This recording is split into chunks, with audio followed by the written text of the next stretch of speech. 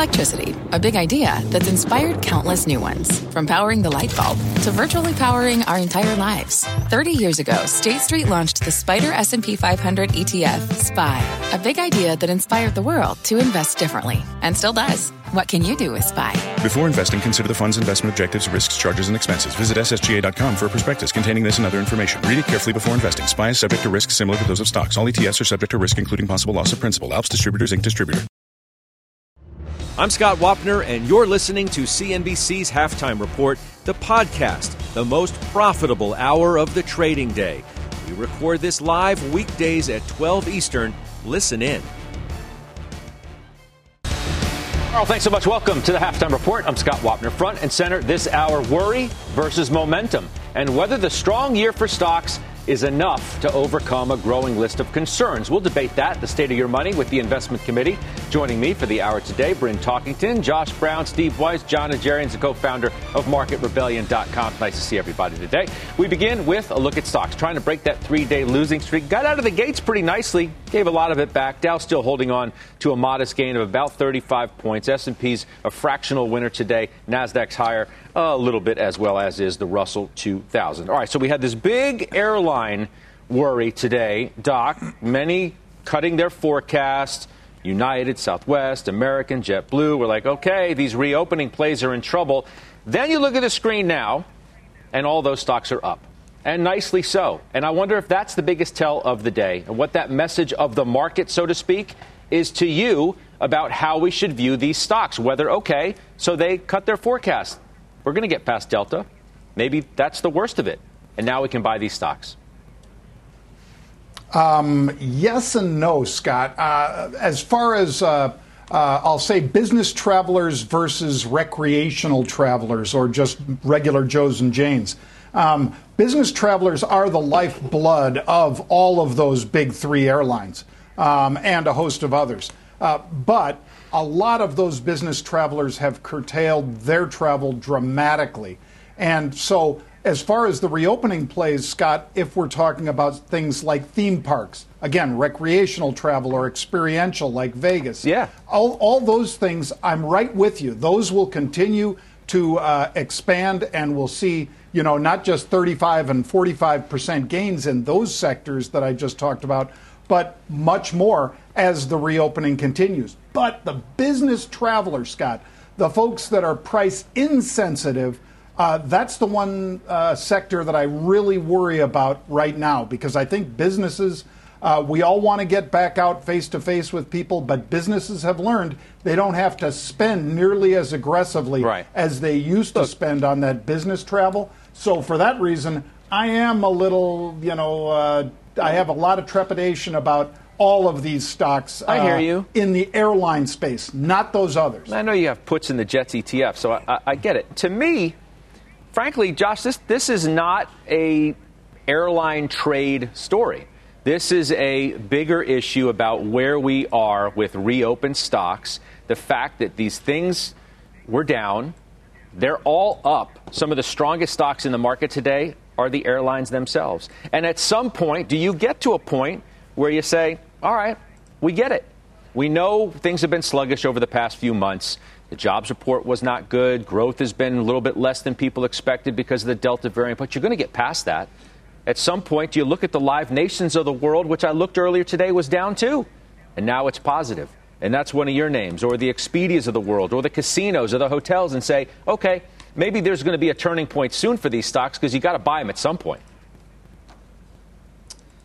Scott, I think a lot of what you're saying is right. I would just point out, are we saying that people in Delta stock right now aren't aware that there was a surge in coronavirus cases? Are we saying that's new information to the market? I'm not in these airline stocks, but I would argue, actually, the risk-reward here is pretty darn good. Anyone that's a shareholder in any of the major airlines is well aware that we had a viral surge over the summer and that there was a hit to bookings. Nobody's clutching their pearls because all of a sudden some of the leisure travel slowed down. Equally, nobody that's in these stocks doesn't understand that it's going to be a long time before business travel comes back. So I don't think any of that is meaningful on a go-forward basis for these stocks. Here's what is. if we don't have as bad a winter as we had last year and vaccination rates continue to climb, which they are, and we don't have these shutdowns and all of these things that are in our worst nightmares to see recur, these stocks are going up, not down. And if business travel could surprise in any direction, it ain't going to be to the downside. It can only surprise to the upside. Nobody is expecting a resurgence in business travel, in conferences, in meetings. So there's only one direction to be surprised in. So you look at Delta at 41. I'm not saying it looks great Completely technically, disagree. but it might have. You think there's going to be a negative downside surprise to business travel? Who is optimistic about business Absolutely. travel? Are you? You are? Well, Josh, we've already You just seen said you weren't. business travel start. I said we've started to see business travel pick up. And if you ask people where it is quarter over quarter, year over year, virtually every big firm that we're talking to is saying down. It is going down. They are not going to be doing as much in the face-to-face. That's my point. That's the price. That's my point. Well, but no, we know it's that's down. The profit margin.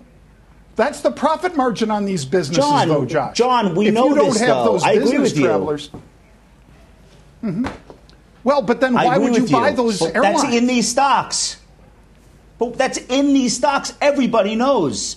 Everybody knows. So the question is, Scott, in which direction could the market be shocked? Only up. Yeah, Weiss? So here's what I'd say, Scott, if I can jump in. I don't think, look, in the best of times, airlines are trades. They're not investments. In the best of times, when they were charging for luggage, and we still see those charges, when they were charging for changes, and we still see those coming back. But here's the story. The stories are the balance sheets are completely upside down. So there's no return of capital, here's no share my point. buyback stories. I'm not trying to approach this as a let's trade the airline stock story. Right. Okay? I think it's a bigger issue about the fact that money has come out of reopened trades. It's gone into tech, and it's stayed with the FANGs. But look at the action in the airline stocks today. I'm wondering if it's representative of a way to look at the reopen more optimistically and say, okay, the worst is out there now. So it's okay to take a look at some of these stocks, whether it's the airlines or the casinos or the hotels, which I'm looking at the performance over the last 3 months since, we really started getting Delta in every single headline. Sands is down 20%, Wynn Resorts is down 17%, Hyatt's down 10.5%, Expedia's down 14%. That's my point. I don't care about trading the airlines. I want to know if these types of stocks are the ones that you should be putting your money into now, because they did, in effect, kitchen sink it and say, okay, it's it. We know it's bad. It's bad, but it's going to get better. So that's what I'm saying. Well, let me answer that. And I agree with you. That's the way to look at it rather than focusing on an isolated sector like airlines. And my response to you is that, yeah, I think the worst is probably assumed in for now.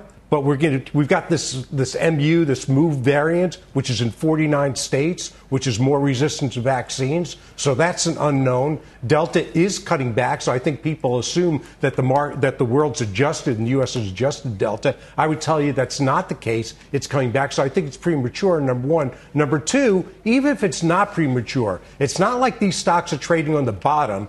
They've anticipated that the world's going to come back to normal. And they've moved up on that, but yet you've got different factors here, as I mentioned, the balance sheet.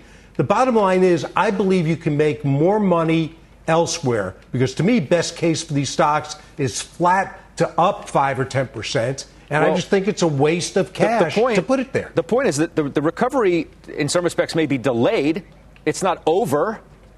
It's not over. The story hasn't completely turned. It's just been pushed out a little bit more. And, oh, by the way, I know COVID is on everybody's mind. The Delta variant certainly is, as schools get back in business up in the Northeast, especially, and elsewhere around the country. It's not the only thing to worry about. I mean, Cramer's out with his list of things to worry about, and COVID's not necessarily on the list, though it's an obvious worry. You've got the pre-announcements you got to worry about as it relates to the Delta variant. The Fed, the Fed, higher interest rates. Congress, always a mess. fresh supply of stocks coming onto the market. You've got geopolitical concerns. Bryn, I find most interesting perhaps the commentary from you today, where you say you're the most diversified that you've ever been. Yeah, I think that anyone that looks back in history to try to talk about the Fed, to say, oh, well, what happened in 2013 with the taper could be something that's similar that happens today. I mean, we are in uncharted waters, okay? We've never all gone through this collective pandemic globally. We've never had the Fed be so accommodative while asset prices and just assets across the board have recovered so strong. And so I think that when we run our portfolios, and my portfolio as well, I love the Qs. I own ARK. I own, JEPI, which is a covered call, but I also own a small cap value focus, and I own MTUM, which owns things like Berkshire Hathaway and JP Morgan, because I don't know what the future holds. And, my biggest concern, I saw, Cramer's six things to be concerned about. I do think that the big risk in the market longer term is a policy misstep, because we all know that, we have real inflation in beef, we have inflation in poultry and pork and houses, but none of that gets picked up in the CPI and the PCE. And if the Fed's just going to continue to wait till the unemployment gets back to that level, while we have 5 jobs available for every 4, I mean, we're in this uncharted kind of banana land here that I don't know how that's going to play out. So I want to be really diversified. I love what I own, but I'm definitely not going to make any big bets on what's going to happen over the next year, because I think it's very unknown, and I think there's a lot of uncertainties, mainly caused by the pandemic and then the Fed. Well, the negativity is certainly building, so you can understand why people are getting a little bit cautious or nervous. What is it, this week alone? What are we, Thursday? Goldman cuts the growth forecast this week. Morgan Stanley downgrades U.S. equities to underweight. Deutsche Bank says expect a significant pullback. Somebody grab their phone before the rally comes back. Bank of America, Savita Subramanian says it might not end now, the rally, but it could end badly eventually. So, okay, I'll ask you this, Josh. Is it time to get negative? Or is it time to say this too shall pass? I think it's time to say I hope they take them down, because market is plus 18% year to date. And I probably don't have as much stock as I want to if this rally is going to continue. It's the only rational mindset, unless tomorrow is the day that you're cashing out your portfolio. So I really don't see a problem with us having some sort of September or October tremors. That happens all the time. I'm rooting for it. It's a better opportunity to buy than higher prices, and nobody should be shocked by that outcome. On average, we're off 10% from highs every 18 months or so. So nobody should fall out of their chair if and when that happens. The thing that causes it, or whatever cause we assign to it after the fact, will probably be something scary. Something like the Fed made a mistake, or the Mu variant, or whatever you want to say. But it's those times that we say this too shall pass.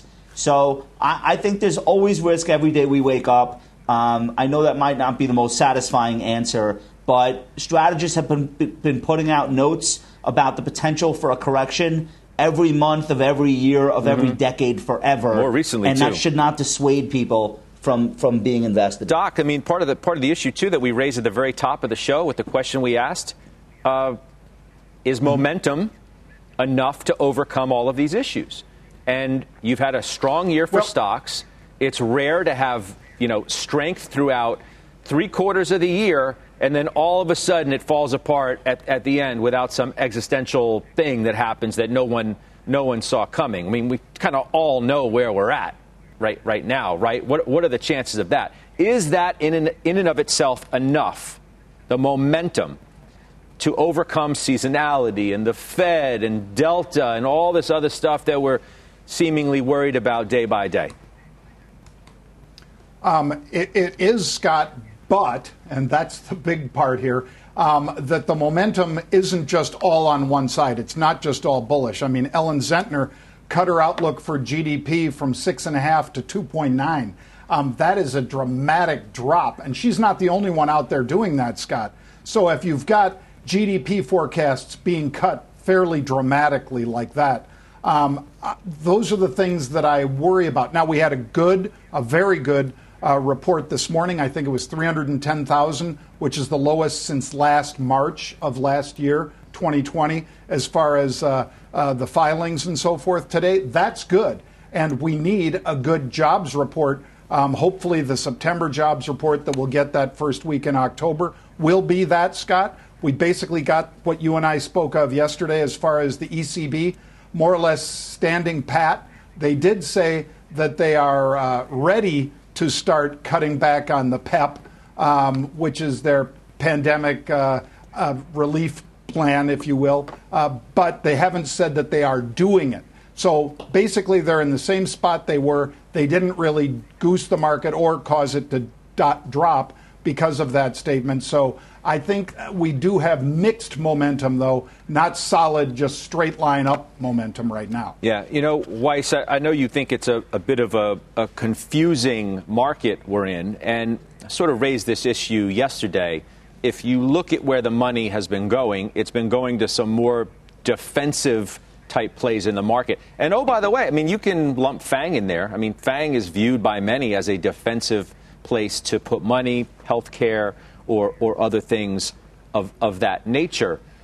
So why make it more difficult upon yourself to start trying to pick and choose the cyclical stocks and reopen stocks and ones that may work because of a headline or a pre-announcement like Cramer talks about as one of his fears, where you can just stay with what's worked, and that is mega cap tech.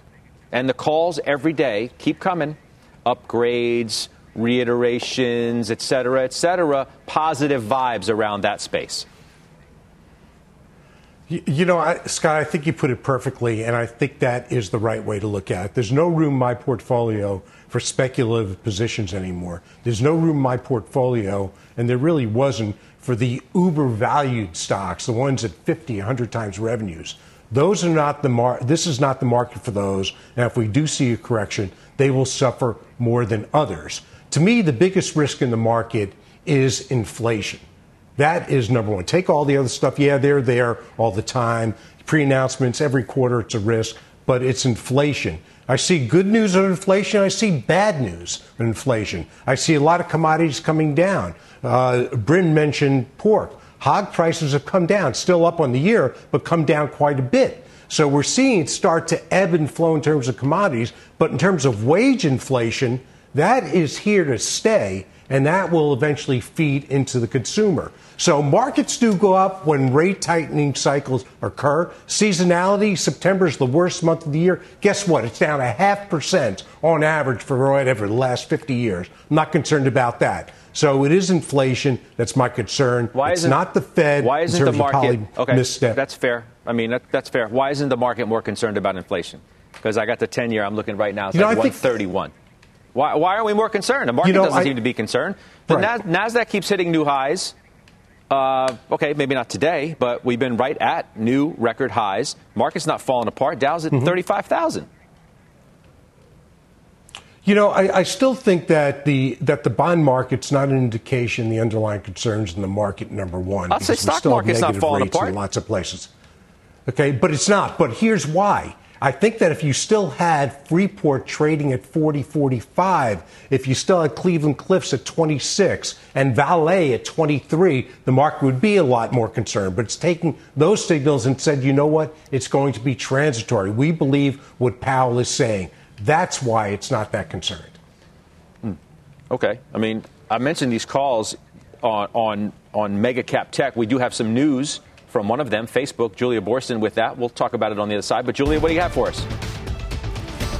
Well, today Facebook is unveiling its smart glasses that have been in the works for 2 years since it partnered with eyewear giant Luxottica. I've gotten to try them out. They're called Ray-Ban Stories, and as you can see, they look just like Ray-Bans. They're just a hair heavier, and they go on sale today. Now, you can press here on the side, or you can use voice control to use them to take a photo or record up to 30 seconds of video. There's an LED that blinks and a sound to warn those around me that I am recording. Then you could download the content you've captured captured to an app and then share it on Facebook or on Instagram or keep it on your phone. Now, here's the surprise of these glasses. There are speakers in the side and a microphone, so you can connect them through Bluetooth to your phone and then listen to audio or make phone calls. So they're effectively an alternative to headphones. Now, these glasses start at $299. That's $100 more than regular Ray-Bans, and they're available in 20 styles with the ability to add prescriptions or transitional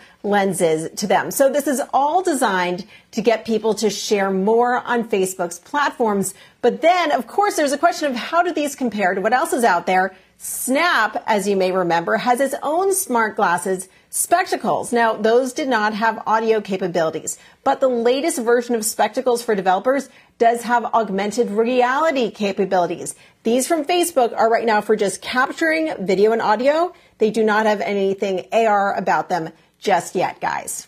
Julia, we thank you for that update there on Facebook. All right, Dr. J, I mean, it's one of your biggest positions, like first or second, I think.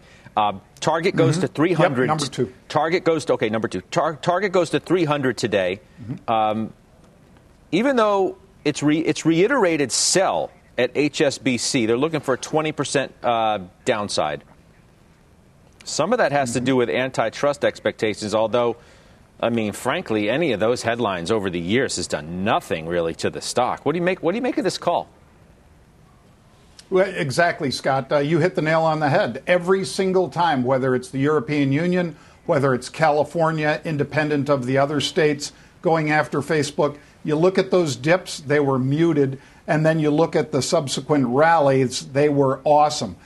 So do I like what Facebook does as far as tracking us? No. But do I like it as an advertiser on their platforms? I love it. Because just as Kevin O'Leary would say, they can geolocate you, get those messages to you. They know where you're at. The more people are using WhatsApp, Instagram, as well as Facebook, the better they can basically track everything that you're doing. And advertisers want that. So do I like it? No.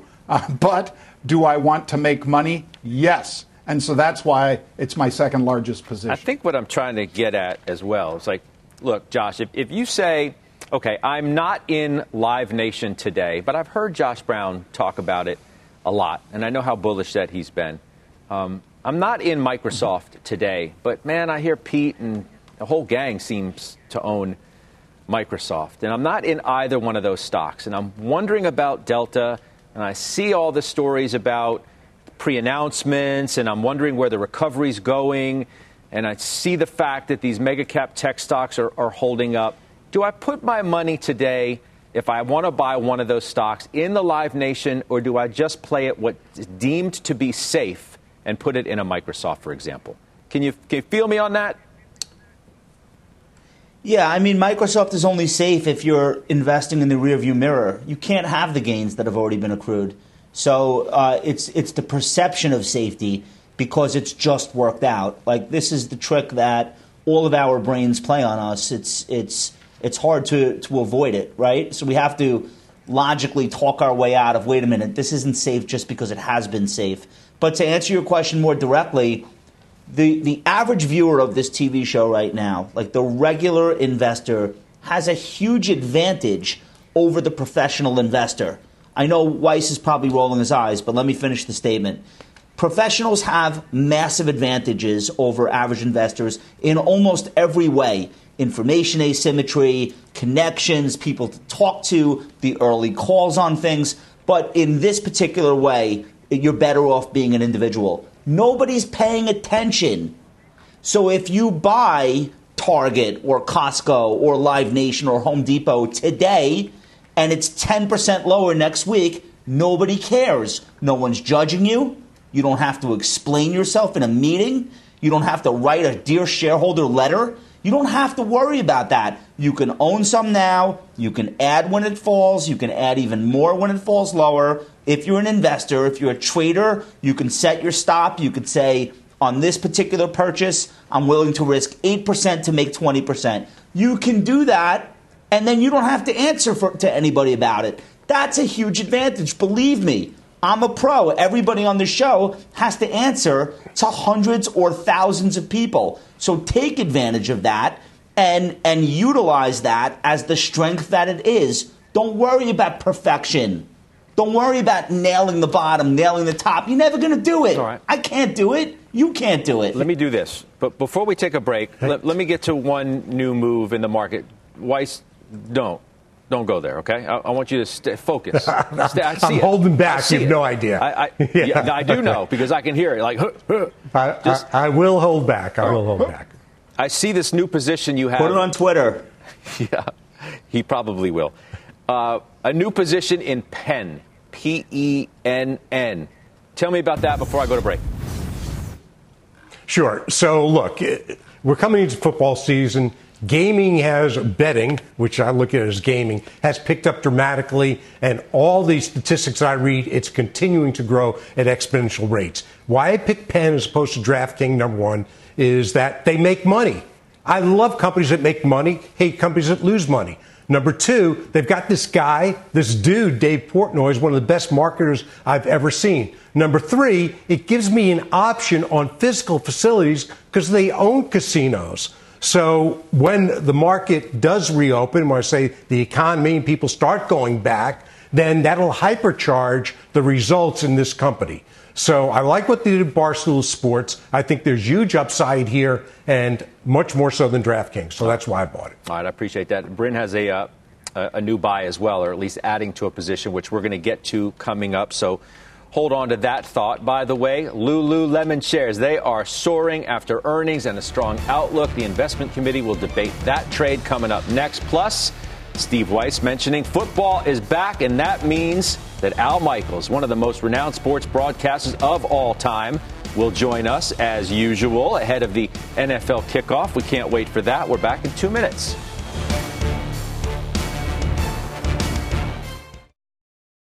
Old Dominion Freight Line was built on keeping promises. With an industry-leading on-time delivery record and low claims rate, we keep promises better than any other LTL freight carrier because we treat every shipment like it's our most important one. Visit odfl.com to learn more. Welcome back. I'm Rahel Solomon, and here is our CNBC News update at this hour. For the first time since Allied troops withdrew from Afghanistan, a commercial passenger jet has taken off from Kabul.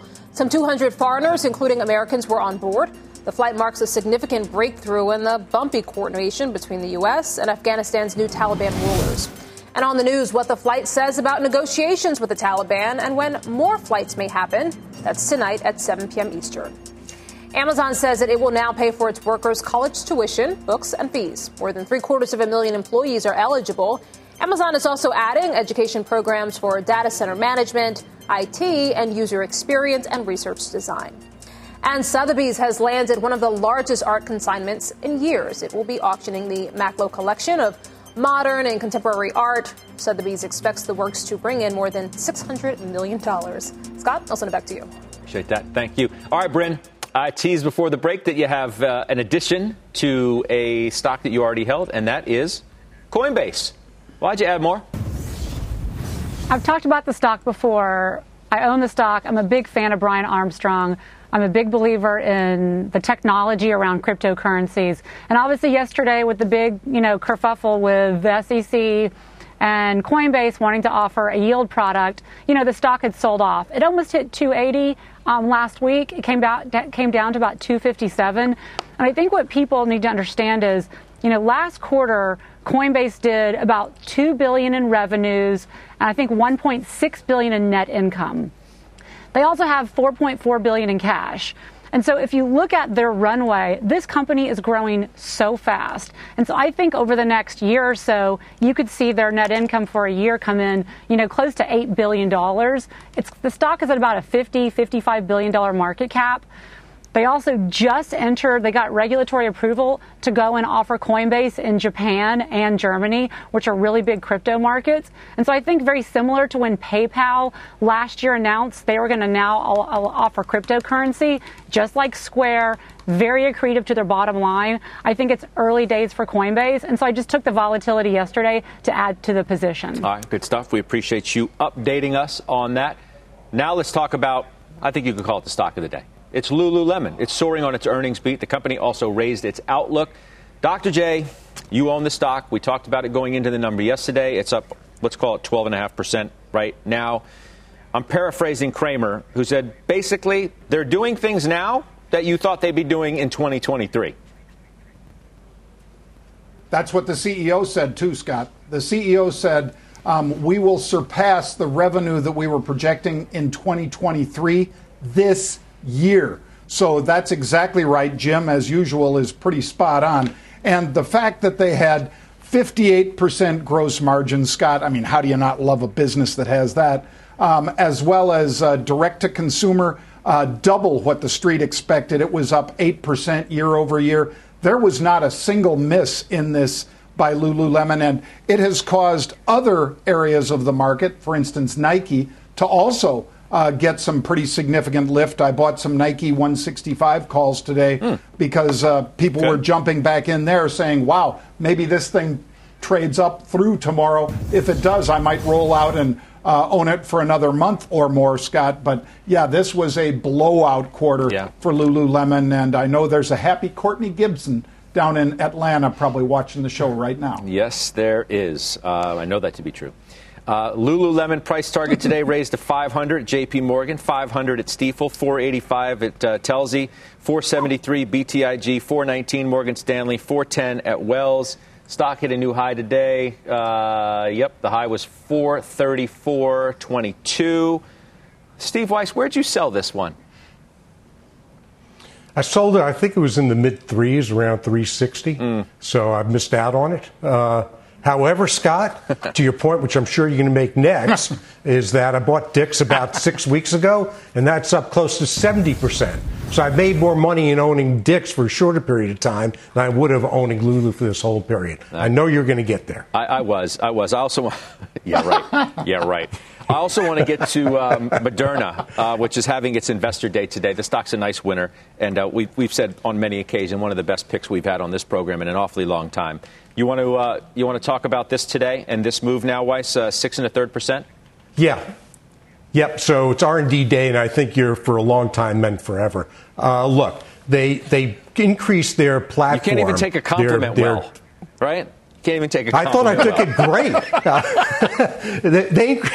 They increased their pipeline of therapeutics and vaccines over the last year from 23 to 34. But let me give you an amazing statistic. In terms of comparisons to Merck, which I heard in some of the shows earlier today, they were saying, wait, this is almost as big as Merck. How can that be? Here's why. In terms of revenue per employee, Moderna is $3.5 million per employee, and Merck is $290,000 per employee. In terms of net income, Moderna $2.2 million per employee. Merck, well, they're about $50,000 per employee. So hugely more profitable, much more efficient allocator of capital than any pharma or biotech company. The future is really just starting here. You can't compare Moderna to Merck any more than you can compare Amazon to Macy's or Apple to Compaq Computer.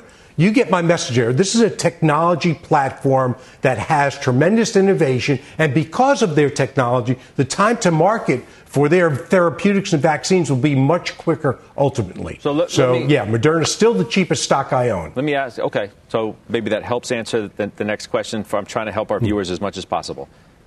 Do you think about how long you're going to hold this? I mean, is this I'm holding it for the forever, foreseeable future? Do you take any profits? How do you think about that?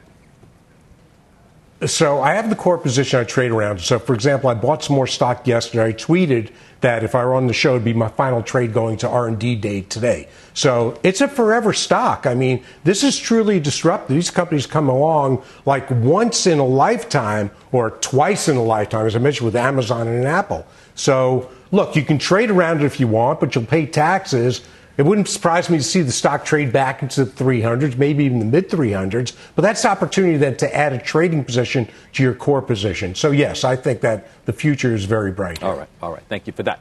All right, we are counting down to the NFL kickoff tonight. Famed football announcer, sports legend Al Michaels. He joins us next on The Half.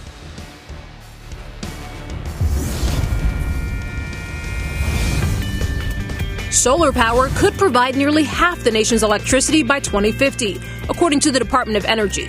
To reach that goal, the U.S. needs to increase its solar capacity by an average of about 11% per year for the next 30 years. The ramped-up demand could provide a boost for companies like Enphase, First Solar, Sunrun, and SunPower, all negative for the year. And that's your ESG Fast Fact of the Day.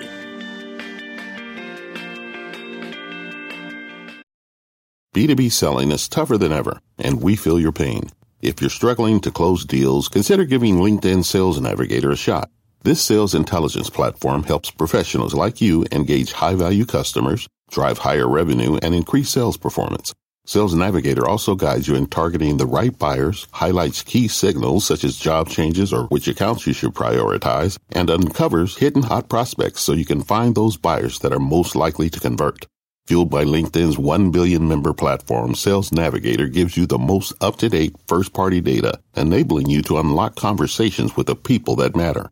Right now, you can try LinkedIn Sales Navigator and get a 60-day free trial at linkedin.com/halftime report. That is linkedin.com/halftime report for a 60-day free trial. Let LinkedIn Sales Navigator help you sell like a superstar today. Just go to linkedin.com/halftime report and get started. The NFL season kicks off tonight when MVP Tom Brady and the defending champion Tampa Bay Buccaneers host the Dallas Cowboys. And the man calling the action will be Emmy Award winner and Hall of Fame sports broadcaster Al Michaels, who joins us now from Tampa. It's good to see you again. Welcome back. Scott, you do know this is an annual visit. This is my favorite interview of the year. I love you guys. It's the greatest show on television. Love to be with you every year. It's so good to have you. I look forward to it. Always as well. And I know you're looking forward to the season. Fans are back. I can't imagine what it's going to be like for you. Energy in the building. You don't have to try and create that all on your own. What are you looking forward to? Well, here in Tampa, of course, it's they call it Champa Bay because the Lightning have won back-to-back Stanley Cups. And, of course, the Buccaneers did it. They bring everybody back this year. All of their starters return. The whole coaching staff returns. What can you say about Tom Brady? 44 years old. This guy must be eating enchanted rhubarbs or something because everybody expects him to have another great year, look great in practice the other day. So, again, it's 5 months between now and the Super Bowl on February 13th. A lot of stuff can happen, but the Buccaneers do have a pretty good opportunity to be the first team to repeat as champion since the 03-04 Patriots, led by who else?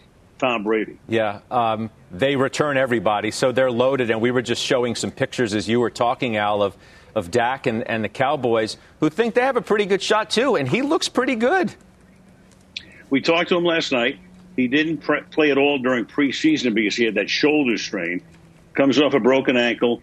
Hasn't played in 11 months, but sounded tremendously confident.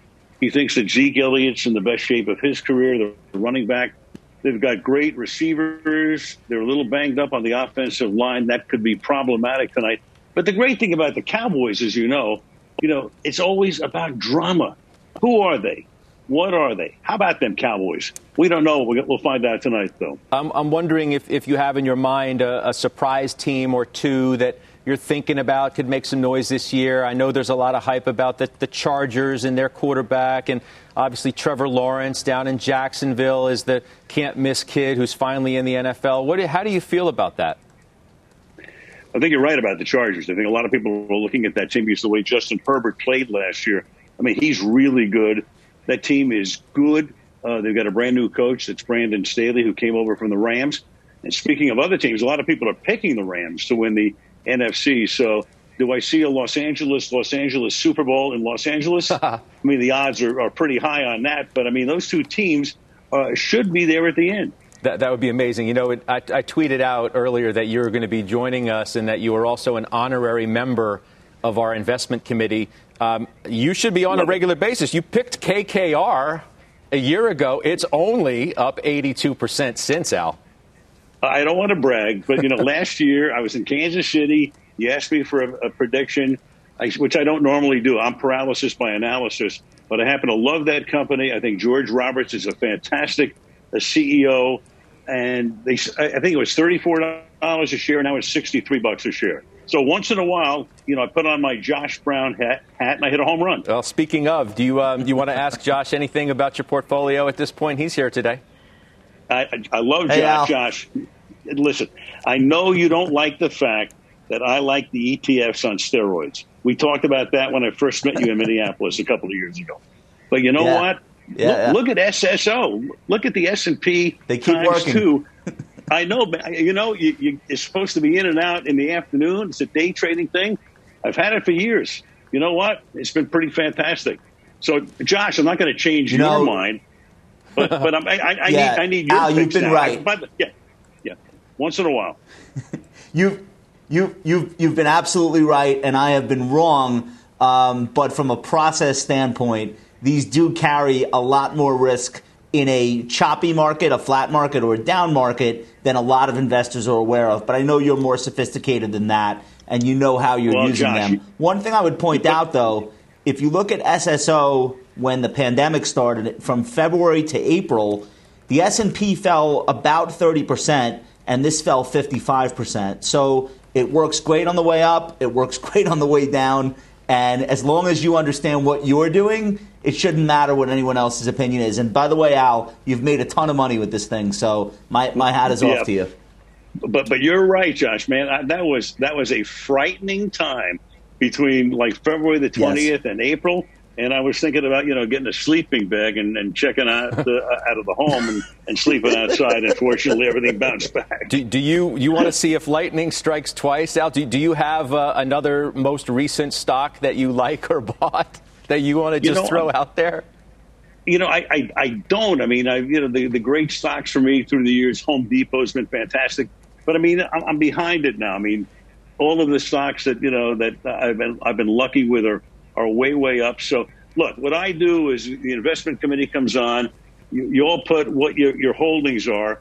I take a picture of it and I look at it, and that's how I make my bets down the line.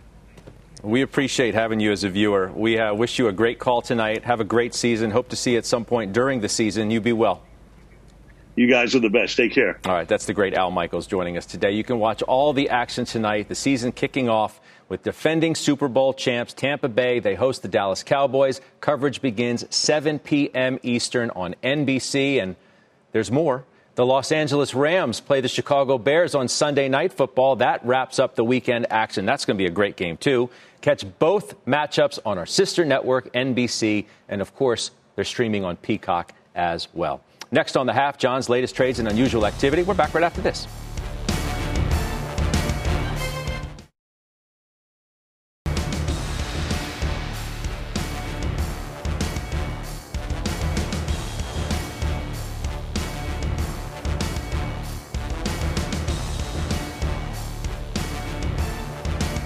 Starboard failing in its efforts to win a board seat on Box. Leslie Picker is following the money, as always. I guess all winning streaks are meant to come to an end at some point, Leslie.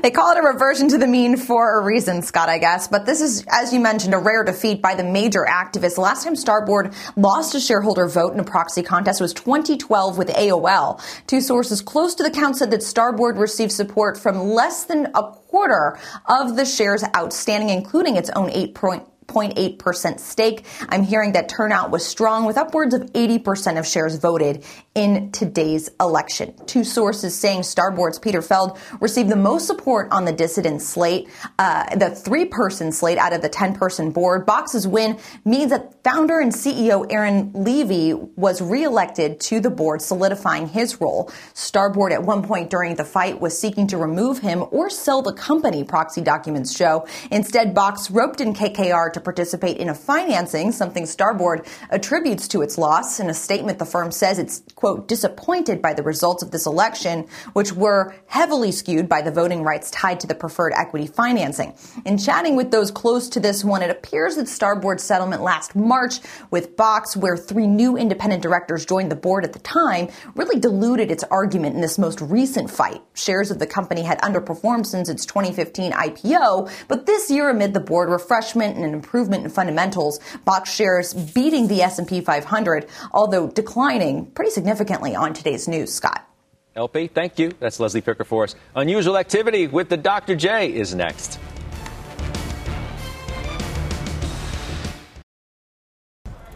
All right, Dr. J, what do you got for us? Unusual activity today. All right, snap, quick, Scott. Coty, C-O-T-Y, November 8 calls with the stock at about $7.50. They bought 20,000 of those. Second one, alternative fuels, GEVO. This one they also bought a big number, about 18,000 of the 750 calls. These are calls in September, though, Scott. Lastly, EA. EA, we're seeing with the stock at about $140. We see the September 24th expiration, 143 calls. Bought. Big numbers here as well. All three, I am in, Scott, and I'll be in them till close to expiration. All right. Appreciate it, Doc. Thank you very much. We'll step away quickly, come back, and we'll do final trades next.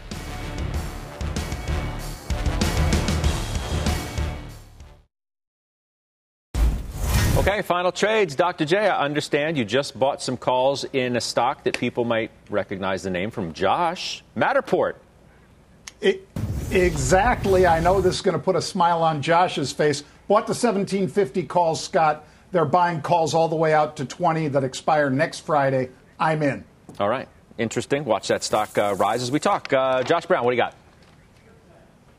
Leslie's initiation of coverage today. They say the stock's worth 28. I think it's worth 28 and more. Nice to see. I'm long. All right. Pool supplies we're talking about there as the summer wraps up. Bryn?